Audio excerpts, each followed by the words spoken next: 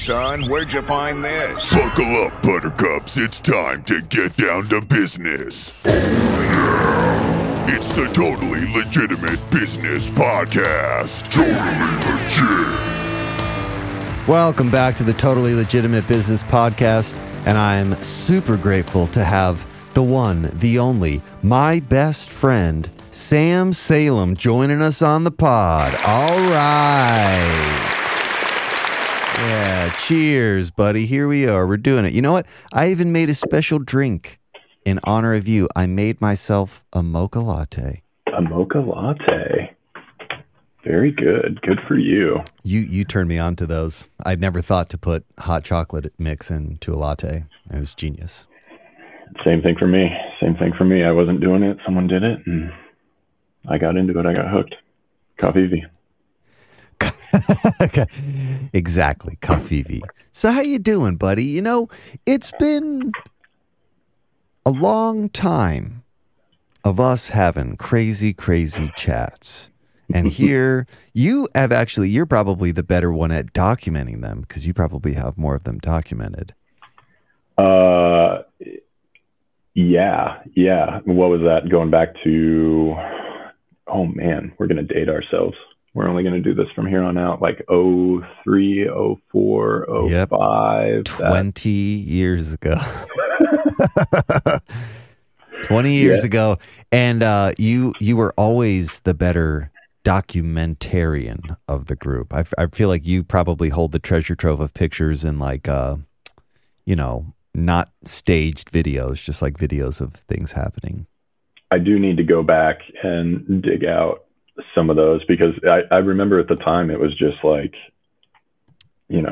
we were just going a mile a minute into different things. And I was just like, why not we didn't have microphones or like tape recorders, anything like that. It was just like, well, you know what? We're going to get older too. Why not start a video on that little Minolta camera right at the beginning of digital cameras? And it was cutting edge. It would record for like, I don't know, 45 minutes maybe. And then the battery would die. And what was the resolution? It couldn't even have been like 1080, do you think? Oh, no way. Because remember, the high def was a thing. Like, I remember getting my first high def TV and thinking like, oh, this is 1080. It's so cool. COD is going to be so awesome on this thing. And it was just like the deaths were just so much cooler. Yeah. Yeah. They really gets you with the shading, Mm-hmm. Mm-hmm. But no, it's funny you bring that up because I do need to go back and dig some of that out because some of the combos we would go through are just like it's a treasure trove, I'm sure. Yeah. And how many things haven't necessarily changed over that same time span? It's just. Well, I remember at one point you had like dug through during one of your computer shifts, you had dug through and you'd found some videos. It was maybe like 10 years after the fact. Mm-hmm. And I remember us listening to them and just laughing about them. But I mean, it's really not that far off. So really, you're the one who started the podcast. I'm just continuing it. If it really seems to have played out that way. So I might have gathered a few pieces of wood that you have then built into a pod, but I wouldn't say that at all. Yeah. I've pissed an acid stream of piss onto those flames and turned it into what it is now. And even back then, I remember you talking about our topic today, the USS Scorpion. But I guess my first question would be, was what happened first? Did like you see the Clancy movies that were like odes to, and then you wanted to find out more, so you researched like the true stories it was based off of? Or right. I can't remember which came first. If you knew of the thing first and then always loved the movies because they were, whispering to that. So I think what got me was, so we were just barely alive when the Soviet Union and the Soviet states started to fall apart, Berlin Wall, and it was always confusing to me, like, when you're yay tall and you're growing up and you're like, how does the world work? The sun comes up, all that basic shit. And trying to understand, like, why were they our enemy? Why did we think negatively of these people? And then I started to learn about, the Cold War, and why did they call it the Cold War? Why, and it's just a little bit at a time, I would start to understand what exactly it was. And somewhere in there, like, I'm sure you or so many people, our age that are at least casually into that subject, for Red October, which is playing on TV, and watching that and trying to fit that story, which is a story, but at the same time borrows from historical events in different ways to make that story. And, submarines they're pretty cool. They're pretty fucking sick. The whole idea that you can just build something that's like, by the time I was really getting into it, I think, the Kursk, which we may or may not get into, sank in like 300 feet of water, not that deep. But when they were talking about it on TV, it's like, this thing is almost 2 football fields long and 80 meters wide or something like that. And it's just this massive ship that if it were even just on the surface, it would be huge. It would be crazy. It would be so intricate. And it's designed to stay underwater, basically, until you run out of food. That's the limiting factor to nuclear submarines is, how much food do you have? It's one of the limiting factors. Well, but your point is completely accurate. I mean, it trips me out too to think about this. This is the 60s. Mm-hmm. They had this fucking sub in the 60s, a nuclear powered submarine in the 60s. And it's not like shocking in the sense that we had entered the atomic era and started deploying nuclear power in a bunch of different ways. But sometimes it's funny to me to think back, like other things that occurred in the 60s, and we were able to create a nuclear powered submarine,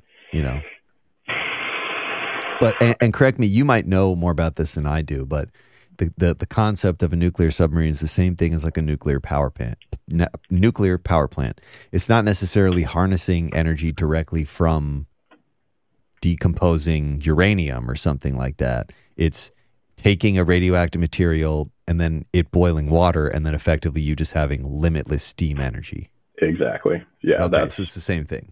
I'm not going to pretend to be an expert, but neither am I. But that's in the Cro-Magnon understanding of what's going on there.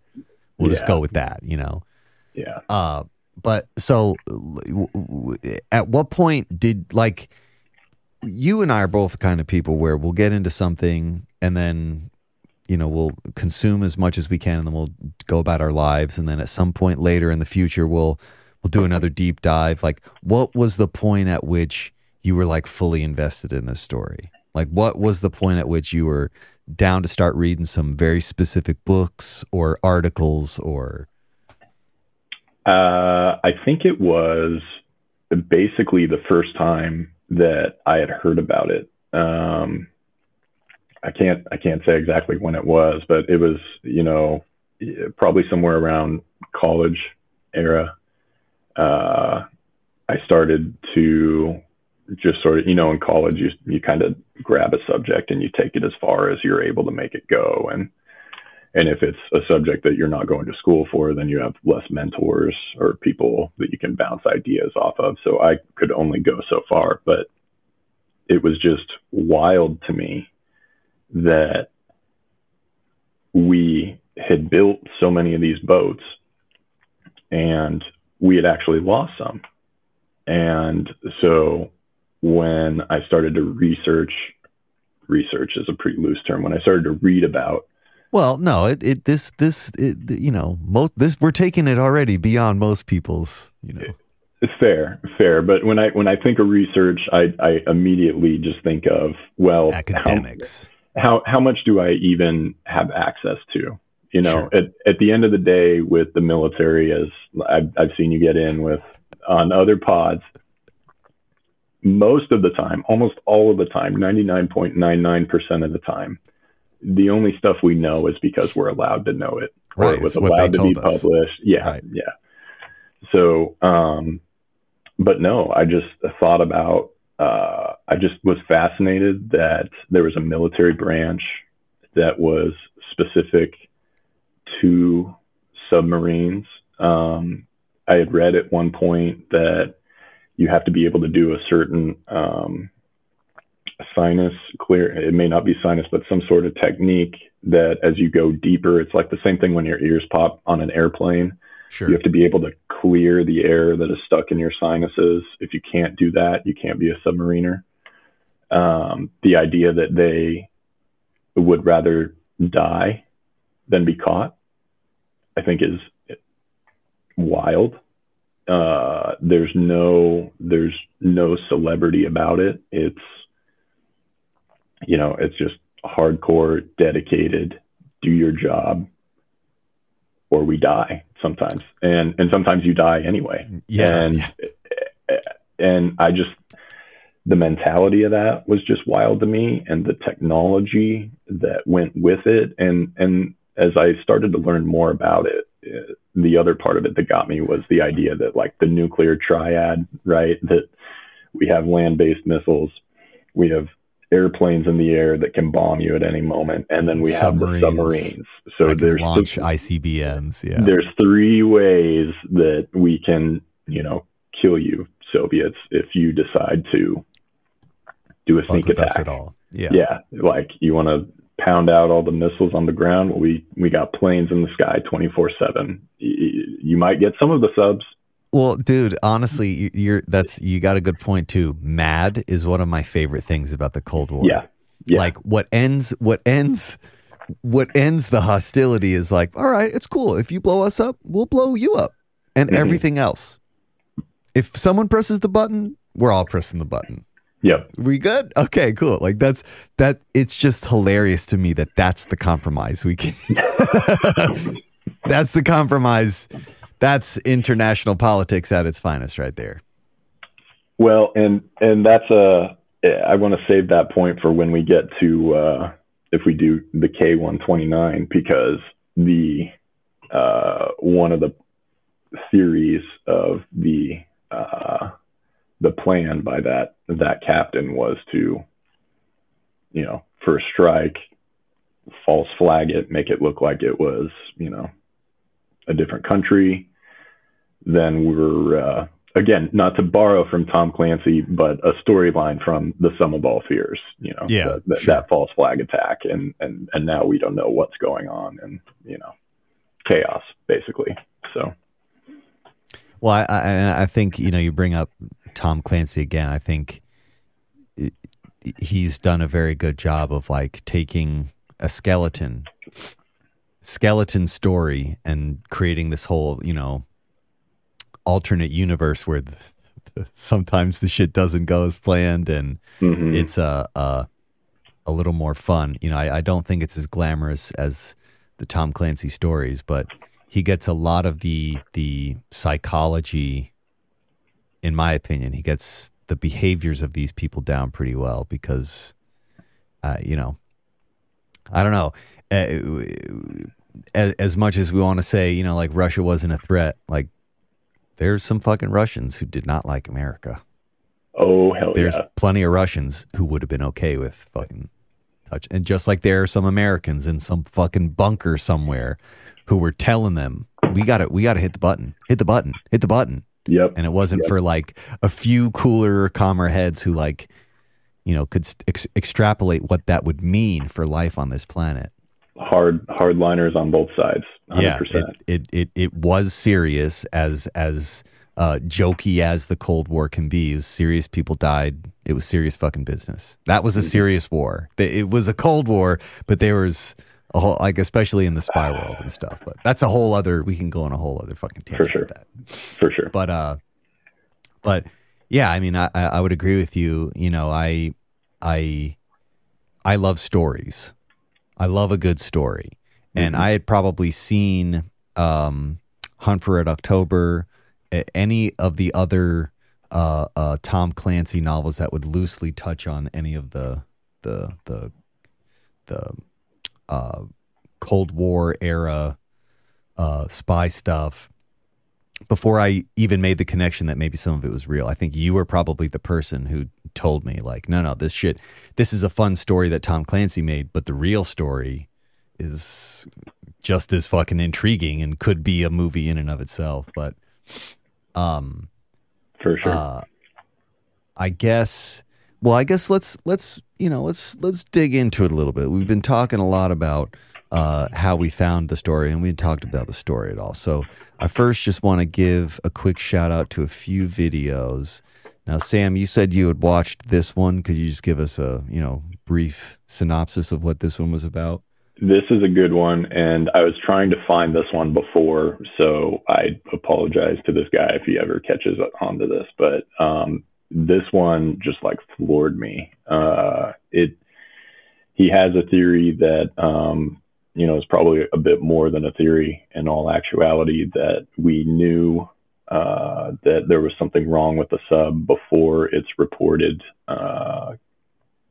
arrival date or coming home date.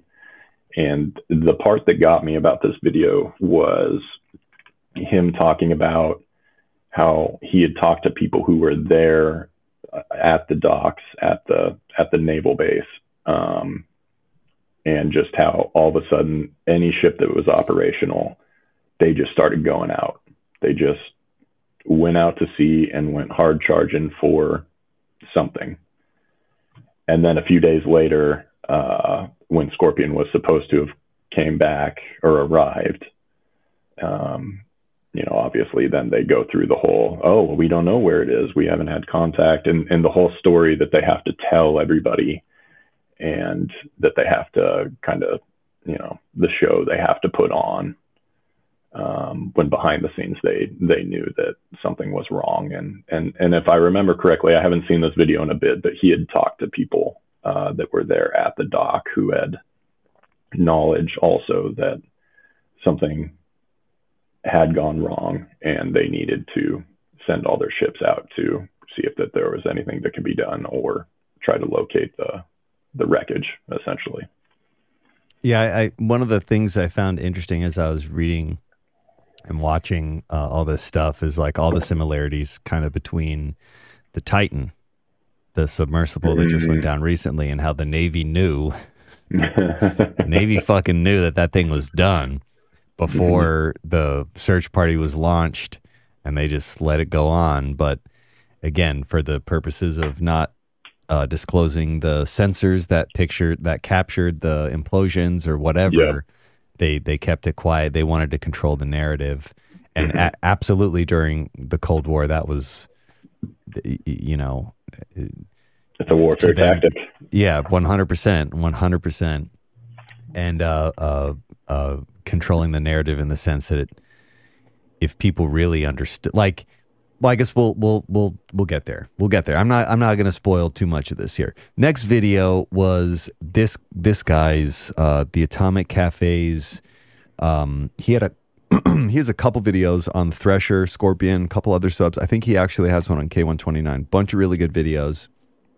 It's a little dry, but it's got all the details, and it breaks it down so that even Cro-Magnon people can understand the complexity of this situation. And then the one that I kind of took notes from was this one from Dark Seas. Yep. Nope, we don't want to watch that. From Dark Seas, and Dark Seas is one of many channels that this guy has, that he just makes a bunch of military themed and technology themed. He's got a bunch of subsidiary channels, each talking about specific things. Anyways, Dark Seas, a lot of good stuff on that channel.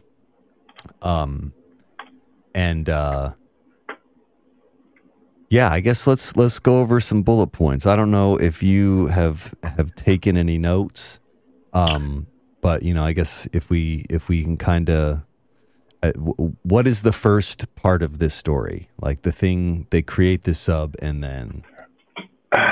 Well, this was. I don't have notes in front of me, so it's hard to know quite where to start. But this was a sub that was definitely at the end. I don't think anybody would question was in need of repair. I can't remember exactly where one of the crewmen got off, but I think one of the crew members on the last patrol before it disappeared actually said, "This is incredibly unsafe. I went off this boat over when it was in Europe." I want to say I've got his name. Hang on. Do you have that here somewhere? Yeah. Dan Rogers. Okay. I think Dan Rogers. And that's, we talked about the submariner mentality to, toughness is unquestioned, dedication unquestioned, at least in my opinion. And, there's got to be a brotherhood there. And he just, and it's not like they kept that part quiet, at least, and maybe in the moment they did, but, it's not like he was just, I'm sure there's a scenario in which it was the case, but it would be hard for me to think somebody who thought internally enough that this is unsafe was not talking to people on the boat, right?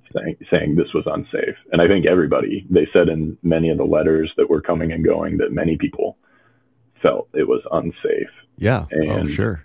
And it was on the heels of USS Thresher, the first submarine lost by the Navy, and its unsafe conditions they had redone, how they were maintaining those boats to not let another accident happen. And they had kind of they really did a good job there, didn't they? Maybe cut some corners because they needed boats on patrol. And that's kind of the other thing that gets me, not specific to Scorpion, but about submarines. It's there's that old adage, keep your friends close, keep your enemies closer. And I don't think anywhere ever has that been, at least through to today, has that been more true than with military submarines, because we're talking about the peak technological warship. Yeah, sure. I don't know what's more expensive than a submarine. Maybe the F-35. Those are pretty expensive and pretty badass. Yeah. But and these submarines, their job, as we're going to talk about, is to trail enemy submarines and monitor enemy submarines. And when you're out there in the ocean, your closest human compatriot is the enemy outside of your boat. And I think that just adds to sort of the aura and the mystery of submarines and the people who operate them. Well, definitely. And I think I think a lot of people don't understand how much submarines are used for spying. Like, they're a super useful spying utility. So not only spying on the enemy's navy, enemy submarines, but really like getting good pictures, getting deep behind enemy lines untraceably, and getting good pictures and data to this is really kind of before we've gone full hog on deploying surveillance satellites. I'm sure we had some, but nothing like the shit that we have today that we're launching up every other week. Right. But that is an interesting point, the camaraderie of like, I remember it from other stories of like showdowns between Russian and American subs. It's like, I see you, I'm not going to blow you up, but I might. there's like this strange bond that they have, in the same way that spies from America had like these strange relationships with Russian spies just because they were spying on each other. They're in the same game. Yeah, they're in the same game. But okay, yeah. So let's unpack a little bit from here. I think we can there's a few bullet points on here I think that are super relevant. And ultimately what this boils down to is, I think the military would have liked to continue the lie of, maybe it was Russia. We don't know. We're investigating it, but maybe it was Russia. But ultimately what this is fucking incompetence. Like, after the Thresher, they create a whole program, SubSafe. And the SubSafe program is to ensure that no more subs are lost because of and it has these insane overhaul regulations. Yes. And they fucking just, when it's the Scorpion's turn, because they needed subs out on the water, they're like, well, they pass an executive order and they're like, we're gonna stay it this time. We're gonna allow it just this once because we really need to. But when it comes back, it's gonna full on overhaul. And I think that's tougher for the military to own up to. They would never admittedly own up to that because it just makes them look weak and stupid and silly. For sure. Anyways, May 1968 is when that submarine disappeared, but that submarine came into existence really, I guess, in August 1960, or in August 1960, it deployed. It came into existence December 19th, 1959. So it gets deployed. It's under heavy use, and then it gets parked at Charleston, where it's supposed to go in an overhaul, right? Yeah, that was the first time it was supposed to have an overhaul. Then they got interrupted. They sent it out, and then it's like, all right, you got to come back, and we got to actually do that overhaul. Again, they're spying on some stuff here. What does this say? Yeah, they were able to film. Like, this was a useful tool, and again, we didn't have a ton of these subs, so it makes sense as to why they were just deploying it, because, like you were saying, your only limit is food, really. Yeah, you know what I mean. As long as the thing was getting overhauled, the only real limit to how long it could stay out and how far it could go is how much food you got on there. So, 1966, as a part of the Navy's SubSafe program, which was launched after the loss of the USS Thresher, the Scorpion went under extensive routine testing and overhaul. This process painstakingly went over every component and utilized ultrasound to verify the continued integrity of the vessel and its components. Okay, here's the thing. SubSafe quadrupled overhaul times because they realized that whatever they were doing wasn't enough. And they came up with this obnoxious thing. And if they had adhered to it, ironically, they probably wouldn't have had this problem. And I'm assuming since they haven't lost another one, they're probably adhering to it now. Yeah. But anyways, it quadrupled the overhaul times. So the Chief of Naval Operations authorized a so-called experimental accelerated procedure where safety checks and the installation of improved components were bypassed. Cool.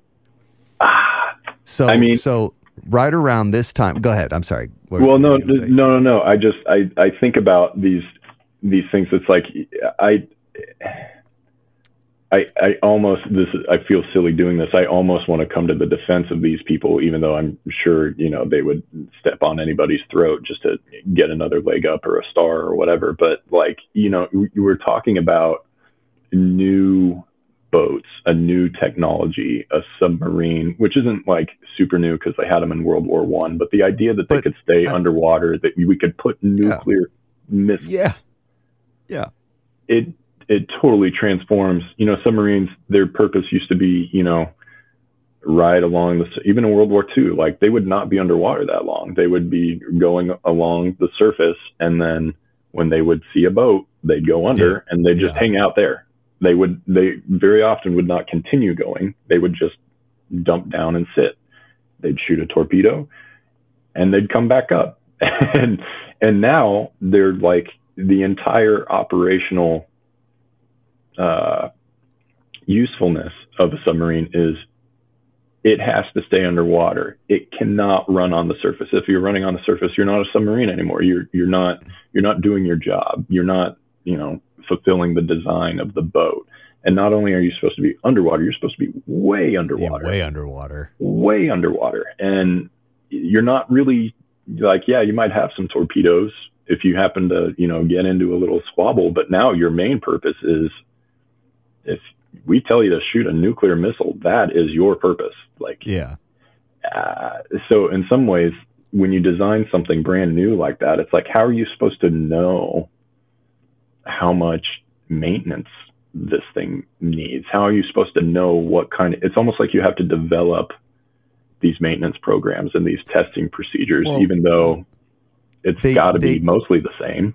Here's what's dumb. They did that. They created a whole thing after they lost the first one. They were like, we need to reanalyze how we're dealing with this.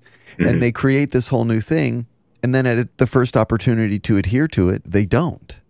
Right. That's the silly part here.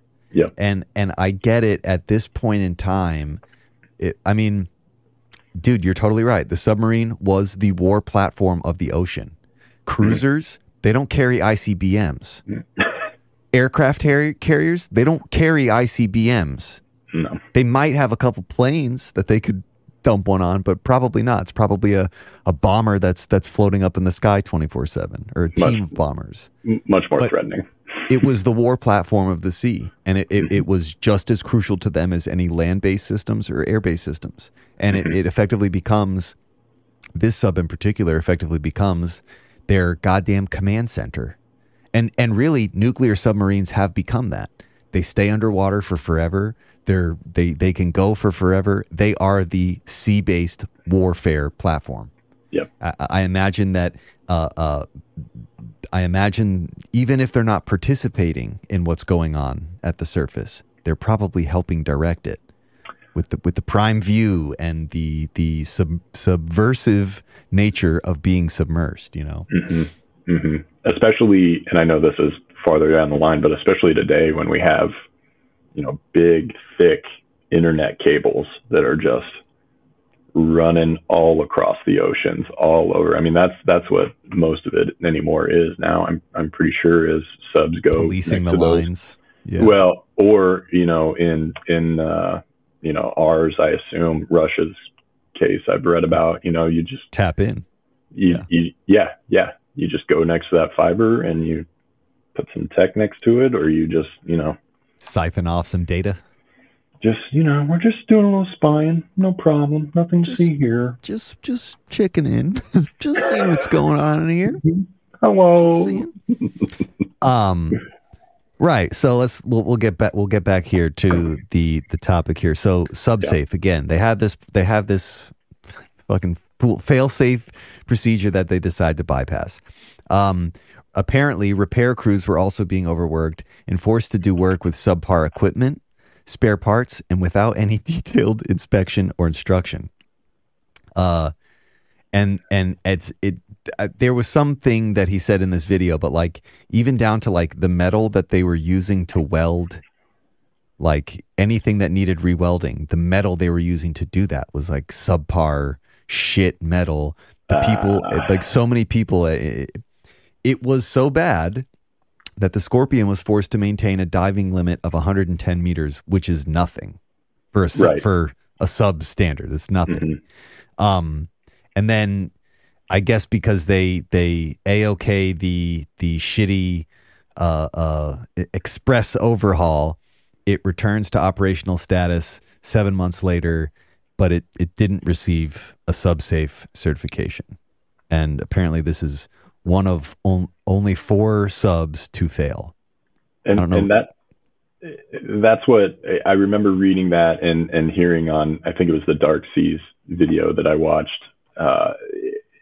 Okay, it didn't get SubSafe, but we're still going to push it out. It can't perform anywhere near what it's supposed to perform, but we need it out there. It's crazy. It's crazy. Like it's, and again, this is fucking bureaucracy, dude. The generals, some general was above another general, was just barking orders down that we need this to happen, and some guy just to get that promotion, some guy just to say he got the job done, he okayed this, and like this, this is just tale as old as time. This shit just never gets old. Okay, so they deploy in late '67. They deploy the thing to Mediterranean Sea, and it's got a new commander, Francis Slattery, and then it heads to a naval base in Rota, Spain, and there it's in poor condition despite having just overgone the overhaul, and it forces 2 crew members to leave. Now, I think these, I remember reading about these 2, and I think these 2 are actually after Dan Rogers. I think Dan Rogers left before this, and I can't remember exactly what it was.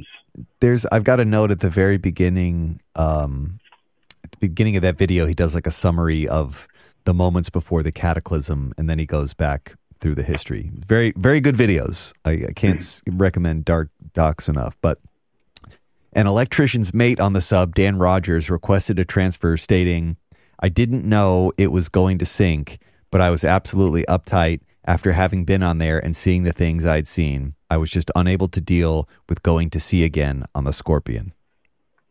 And this is May of '68 that this happens. Anyway, so let me get back down here. Nice, you got that highlighted. Okay, so supposedly suffering from mechanical breakdowns, a leak on the propeller shaft, a worrying oil leakage in the hydraulic system, leaks of poisonous freon, unstable control surfaces, and even had a fire caused by the trash disposal unit. And that is also one thing that some people theorize as the actual cause of the demise of this thing is a trash disposal unit that created an electrical fire and because it was a known issue. Anyways, my notes: the fucked vessel departs Rota, headed to the Azores to surveil Soviet ships, and then it was supposed to head back to Norfolk.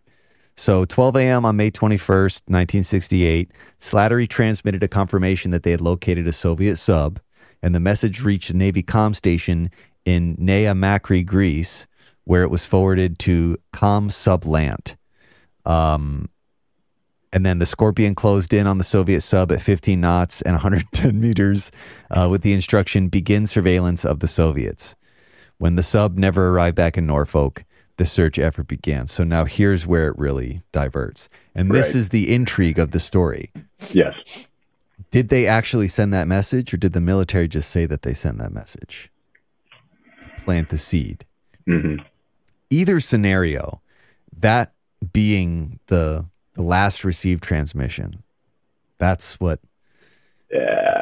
very important to our government, because it at least plants the seed of like, was this a showdown? It probably wasn't a showdown. Maybe they saw that sub. Maybe they surveilled it.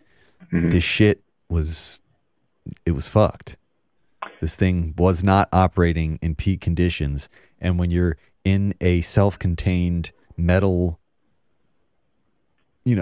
oval underneath the water in the open ocean, you're fucking doomed.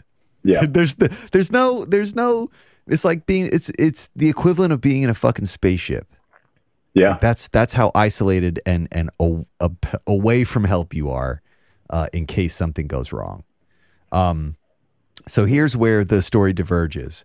The Navy begins a search employing dynamic Bayesian statistical methods to optimize the search patterns. And I guess that's how they analyze how a craft would settle on the ocean floor. That's like a very well-known science for people that recover lost craft in the ocean. They can, I'm sure it has something to do with like the patterns of water in that area and how soil and sediment moves. And they can say if the thing fell down at this rate and hit the floor over this amount of time, it would end up over here. That I'm butchering that, but that is a real thing. And we've been able to do that for a very long time. In the 60s, we understood that for sure. So, and then supposedly there is a recording that captured 15 acoustic events over 190 seconds, which appeared to originate from an underwater explosion. And then all 99 men in the Scorpion are declared presumed lost, and they even removed the vessel's name from the Navy's vessel register on June 5th. But the question is, when did the Navy know? And you're probably right.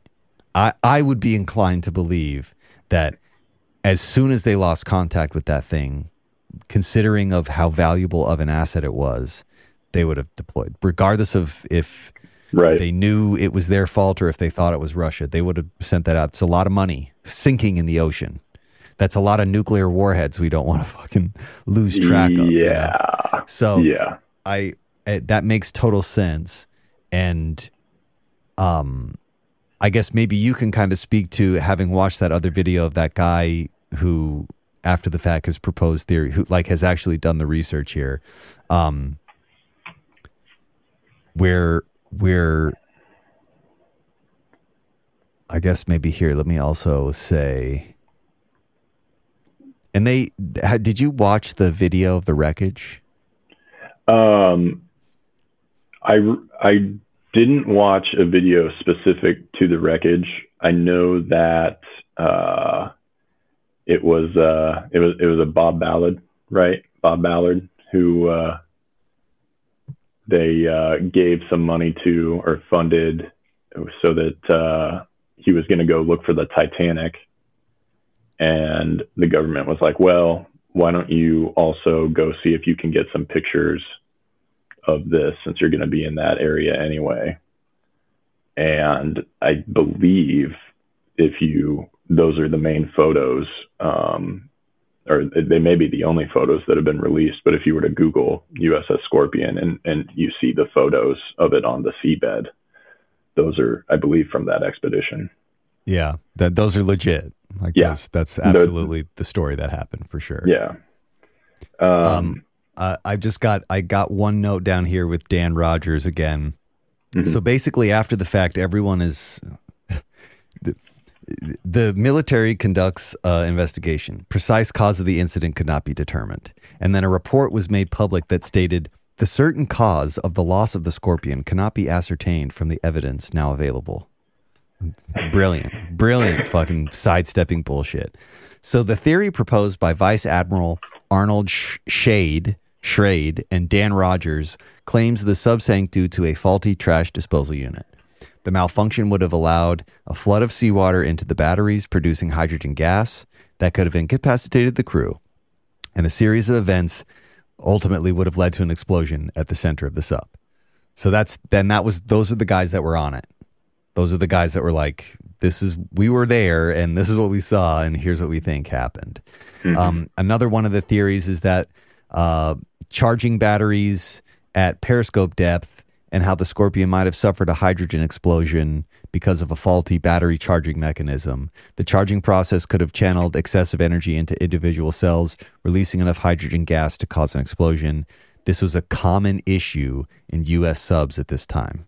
So there were also several books, All Hands Down and Red Star Rogue and Scorpion Down, that alleged the Scorpion was sunk by a Soviet sub or torpedo launched by a helicopter.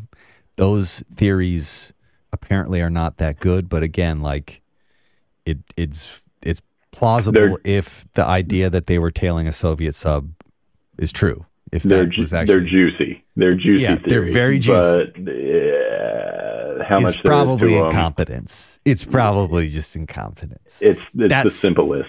That story is way cooler, but yeah, the simplest is Occam's razor. Is that the thing, right? Yeah. Yep. Yeah. So that definitely in this scenario. Decades later, it's revealed the Navy had its own theory in which defective Mark 37 torpedo warhead had detonated, and the 330-pound mine could have been accidentally launched or jettisoned, and finding no other target in the area, circled back to strike the Scorpion.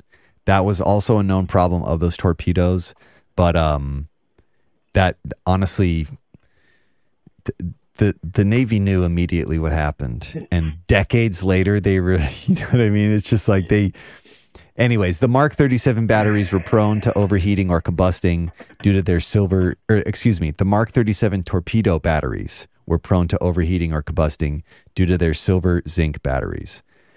And then final note here about Dan Rogers. Dan Rogers teams up with a journalist from the Houston Chronicle and together dig up documents that pointed directly towards the detrimental state of the ship. Letters from the crew also, this is what you were talking about. Letters from the crew also confirm the conditions. And due to its inclusion in a secretive project, the only about bypassing overhauls, what? Its necessary maintenance needs had been cut off, not to mention the reduced budget. Basically, they just got overworked. Yep. That's what these guys said. Got overworked. The bare bones maintenance that they had said needs to be done on these overhauls was deliberately being overlooked on this one because they just wanted it out there. And the official cause has still never been determined. The Navy never came up with a definitive answer of what happened here, which is bullshit. Right. They know, they just don't want to say it, and that's why I say it's incompetence. Because if it was actually an attack, decades later, they would have been happy to say that. Yeah. They would have been happy to be like, this is what went down. But because they don't want to pick what happened, it's probably, they know what the deal is. But the official cause is never determined, like I was saying, but the Navy never again rushed an overhaul procedure after this loss and revised the Mark 37's design. They also routinely survey this wreck for radioactive leakage.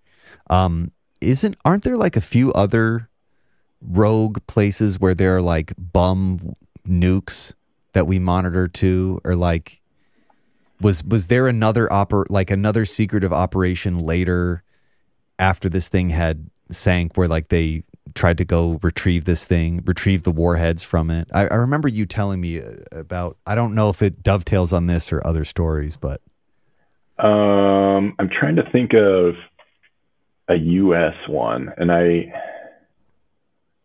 am I thinking of like a Russian story? I think you're thinking of the Russian story, which feeds into the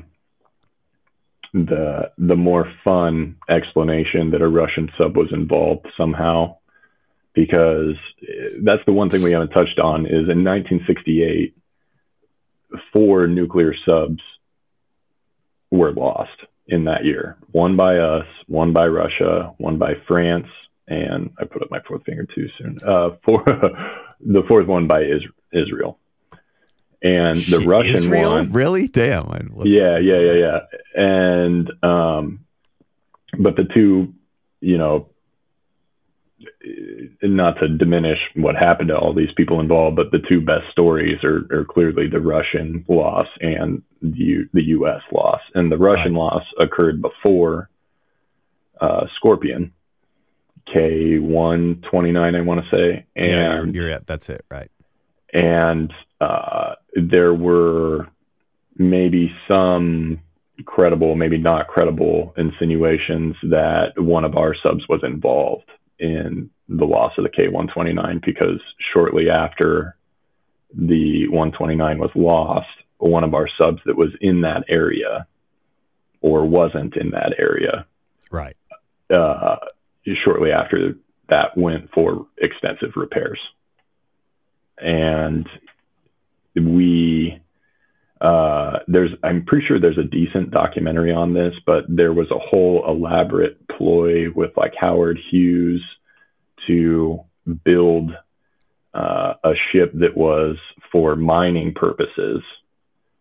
And the CIA was like, well, actually, no, we want you to go bring this sub up. And the sub that they tried to bring up. That's the one. That's the 129. And that's 129. Okay. Yeah. And so that one's a little, how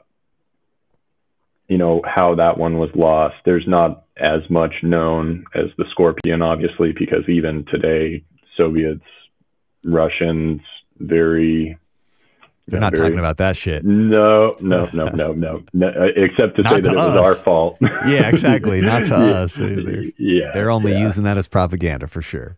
Yeah. I don't know how much you want to get into that one, but basically the crux of that one is that one went down.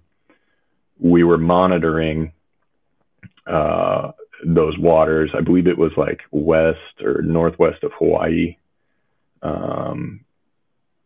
I may have that totally wrong. Anyway, where they went looking for it was very far away from where our underwater hydro microphones picked up the implosion. And so that was part of how we were able to say, oh no, we're just over here to drill. There's nothing over here but drilling with this ship that was really meant to raise their submarine. And I mean, the implications of getting their boat and understanding the technology that they had, and, you know, the reverse engineering of all their stuff was just totally crucial to, it would have been the same as like a MiG pilot defecting and landing at a Air Force base. We would immediately take that apart and understand what its limitations are, what it's good at, so that we can develop better tactics in theater against it. Yeah, it's fucking crazy. I mean, that one, like, we could probably do a whole other episode on. We definitely could. We probably should. Yeah.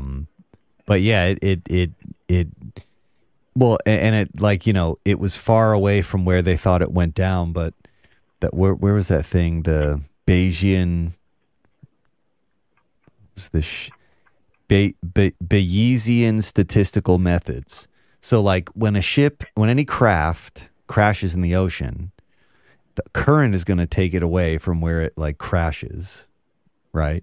Once it's on the ground, it's also going to continue to move. The current's going to continue to move it, but it's going to slow down based on what it's up against, or if it, like, hits rocks, or, like, again, there's the reason that we got subs mapping the ocean floor and shit. It's like, you know, they have analyzed other wrecks that they've come across and can kind of, with a fair degree of accuracy, say if this went down over here at this time, theoretically, based on the movement of these waters and the material that it lands in at the bottom of the ocean, here's where it should be. So it's completely possible that it enough time had passed and it had moved far enough to where it was like, oh, plausible deniability. Oh, we're not there doing that.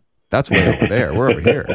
But in reality, like, it's moved hundreds of miles since it crashed, and the currents have just slowly taken this massive thing.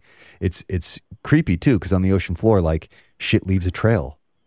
Like, a lot of these craft, like, they find them, and then the trail goes right back to just scrapes along the ocean floor. That's what I mean to say. Like, whatever statistical methods they have for doing that, they long ago mastered that. That's there.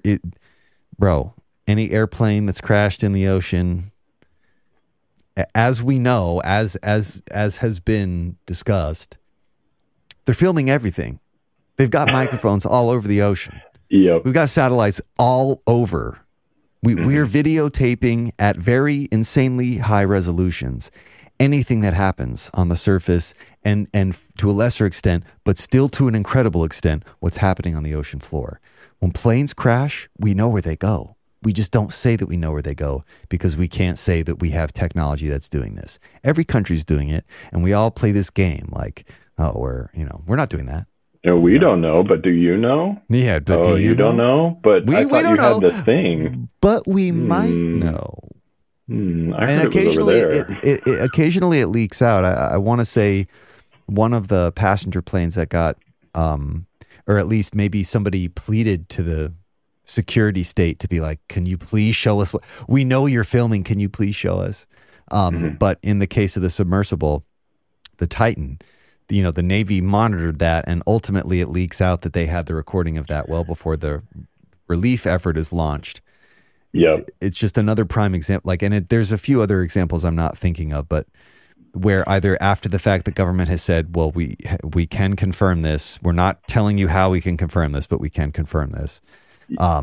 Or, you know, somebody has made the plea to be like, can you please? I forgot. I wanted to make a note of that. On that point, I'm pretty sure that I had read with the USS Scorpion that was the first time the government had used the phrase, we can neither confirm nor deny. Oh, no shit. Yeah, I thought that was hilarious. Incompetence. Yes. Guaranteed. Like, the fact that is the event that coined the phrase, that's that's like the admission of guilt, in my opinion. Because when they say that, it means that they're confirming. It's mea culpa, really. Yeah, for sure. Yeah. I just want to toss this up here. Ian Brown said, hey, fire. What's up, buddy? Thanks, Ian. Thanks for tuning in, bub.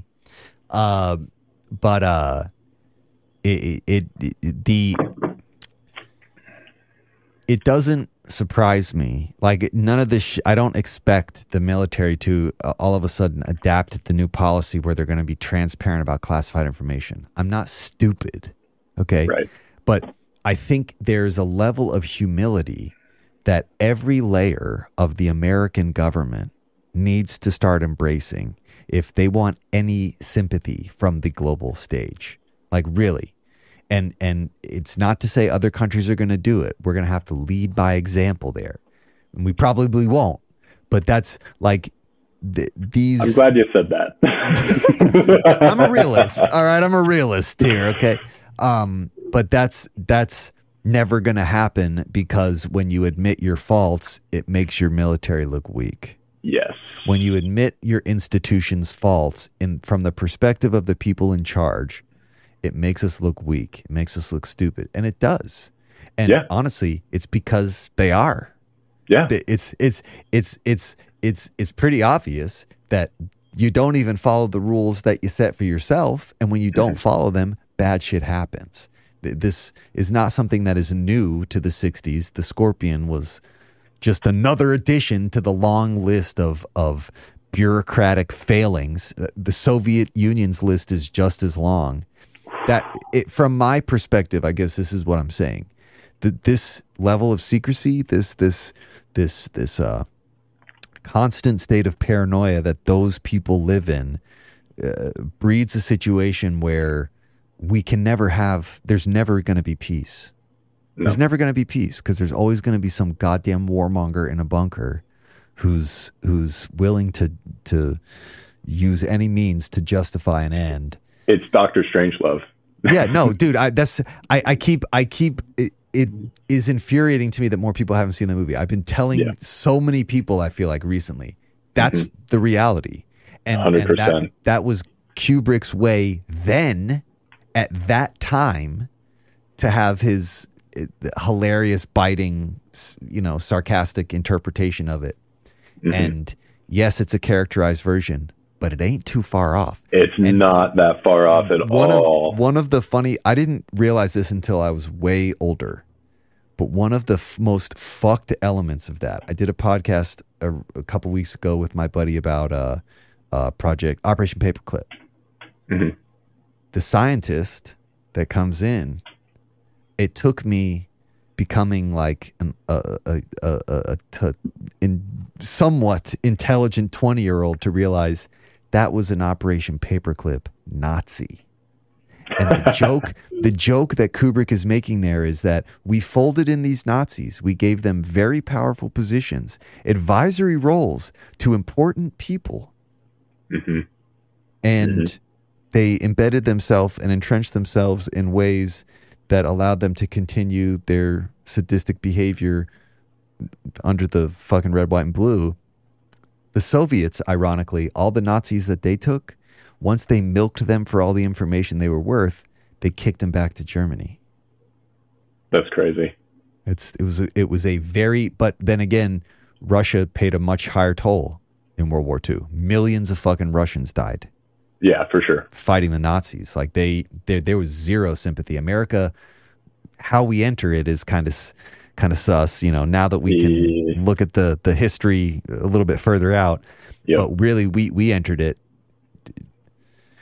We entered it for different reasons entirely, and we didn't necessarily we took a hit, but we didn't take the hit that other people took.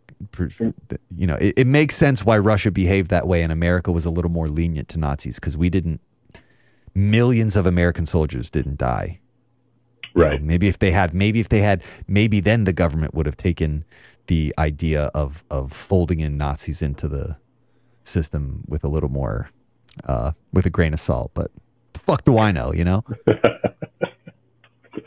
But that Strangelove, It's super accurate, and whether they're in a bunker under land or they're in a submarine undersea, like that story, not sarcastically, has taken place many times. Where we really should go into K-129, and maybe even we do another one where we talk about the standoff, like the moment during the Cold War where we were seconds away. Like, it is verified in the history books of the military. Like, we were seconds away, and because of one cool-headed person, one reasonable individual, they staved off at least one attempt at World War. I can't remember what story it is. You know. Is it? Well, I can't remember his name, but I do know that I had read a couple of different times about it was the Cuban Missile Crisis, and we were depth charging a submarine, a Soviet submarine. Yep. And it was becoming disabled to a certain degree. And I believe on their boats, the captains, this is crazy, but had the authority to launch nuclear weapons. And the captain wanted to do it, and the political officer on the boat would not. And that's how he could have said okay, and the missiles would have launched, and we probably wouldn't be here. That would have been it. That would have been it. That would have been it. But and who's to say if that's just a propaganda story, or who's to say if he said okay, let's do it, and then their missiles barely get out of the boat because it's Soviet tech and it's been being depth charged, and who's to say? But definitely that story of that guy saying no, we're not going to do this, and really in a sort of a heroic moment. Like, obviously we can't understand what it's like to be in a sub when explosions are going on either side of us and we're way underwater, but that's happening. You're scared for your life. You have to be. And you say, no, we're not gonna end the world today. Start this process right now. Yeah.